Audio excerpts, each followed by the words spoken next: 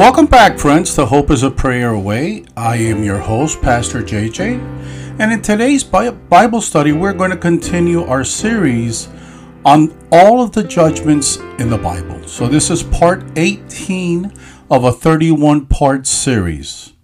And today's title is The Problem of the Futility of Man's Works. So we find that Scripture also teaches us that no amount of human goodness or human works or human morality or religious activity can gain acceptance with God or get anyone into heaven. Moreover, the moral man, the religious man, and the immoral and non-religious are all in the same boat, for they all fall short of the glory of God, and we find that that's God's perfect righteousness. So after discussing the immoral man, the moral man, and the religious man in Romans 1:18, and I'll be reading out of the NIV, we'll see what the Bible has to say. So Romans 1:18 is entitled in the Bible, God's Wrath Against a Sinful Humanity. Let us read, starting at verse 18, please. The wrath of God is being revealed from heaven against all the godlessness and the wickedness of people who suppress the truth by their wickedness. So for those that are doing things that are wrong and you think you're getting away with it, your day sooner or later will be coming and you'll have to account to the Lord. Amen. Romans 3:8. Why not say, as some slanderously claim that we say, quote unquote, let us do evil that good may result. Their condemnation is just. Furthermore, the Apostle Paul declares that both Jews and Greeks are all under sin, that there is none righteous, not even one, and all have sinned and come short of the glory of God. And in Romans 3, chapter 3, verses 9 through 10, we find that the title of this passage in the Bible is No One is Righteous. What shall we conclude then? Do we have any advantage? Not at all. For we have already made the charge that Jews and Gentiles alike are all under the power of sin. As it is written, there is no one righteous, not even one. Romans 3:23, for all have sinned and fall short of the glory of God. And added to this are the declarations of the following verses of Scripture. For example, we find that in Ephesians 2, verses 8 through 9, reads as follows. For it is by grace that you have been saved, through faith, and this is not from yourselves. It is a gift of God. Verse 9, not by works, so that no one can boast. And in Titus 3, verses 5 through 7, the scriptures read, He saved us, not because of righteous things we had done, but because of His mercy. He saved us through the washing of rebirth and renewal by the Holy Spirit, whom He poured out on us generously through Jesus Christ our Savior, so that having been justified by His grace, we might become heirs, having the hope of eternal life. Amen.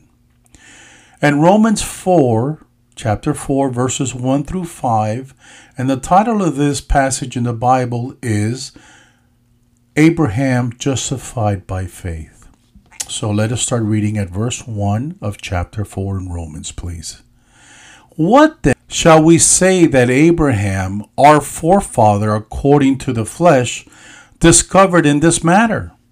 Verse 2, if in fact, Abraham was justified by works, he had something to boast about, but not before God. What does the scripture say? Abraham believed God, and it was credited to him as righteousness. Now, to the one who works, wages are not credited as a gift, but as an obligation. However, to the one who does not work, but trusts God, who justifies the ungodly, their faith is credited as righteousness. No amount of human goodness is as good as God's, for God is perfect righteousness. And because of this, he cannot have fellowship with anyone who does not have perfect righteousness. Habakkuk 1:13. Your eyes are too pure to look on evil. You cannot tolerate wrongdoing. Why then do you tolerate the treacherous? Why are you silent while the wicked swallow up those more righteous than themselves? Before God, we all stand naked, helpless, and hopeless in ourselves. No amount of good living will get us into heaven or give us eternal life. What then is the solution, my friends? It's simple and it's free. It's to accept the Lord, to repent of our sins, and in return, we'll have eternal life with Him forever and ever. And as we read these passages, I want to harp on a little bit on people that have been run out of church, or people that have been told, well, you're this, you're that, and you're full of sins, and you're going straight to hell. Friends, I got news for you.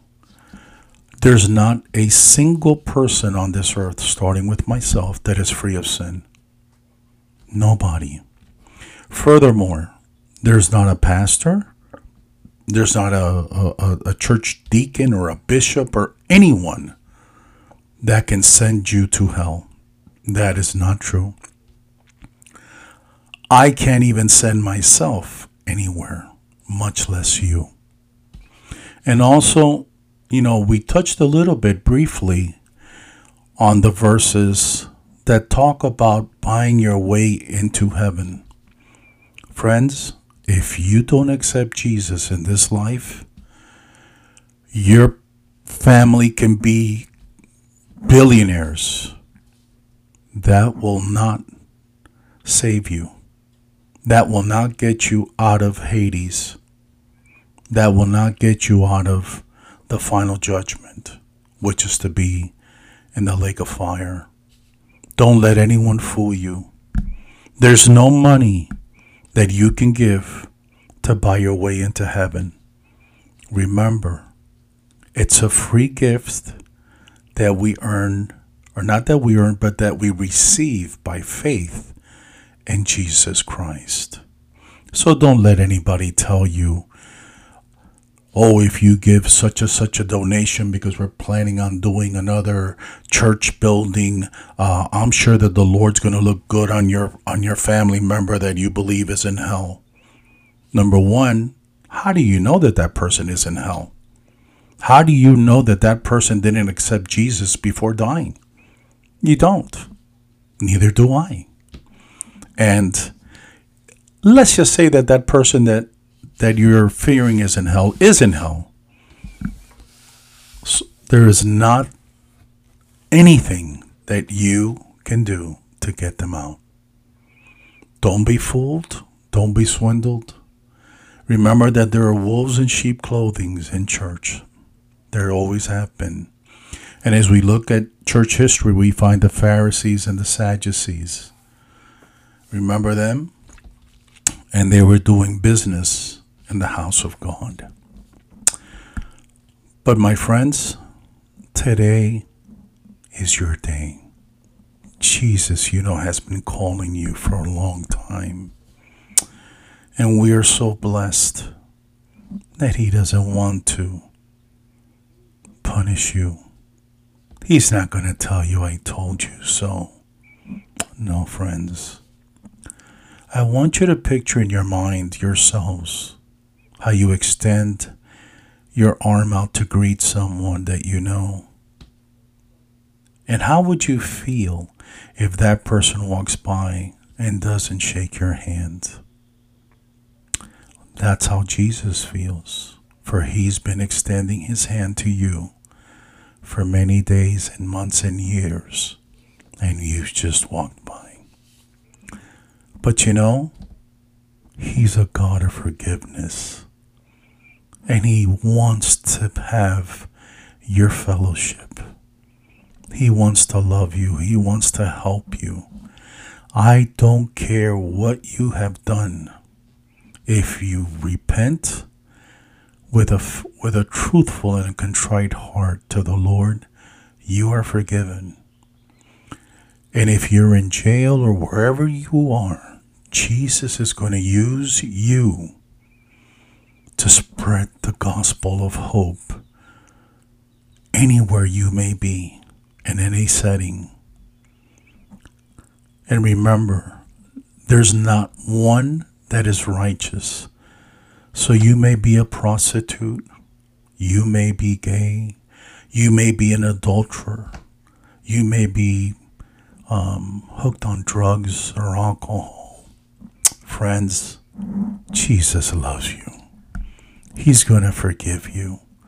He wants to come into your life and bring you instant relief, instant love and hope and happiness, as only he can do.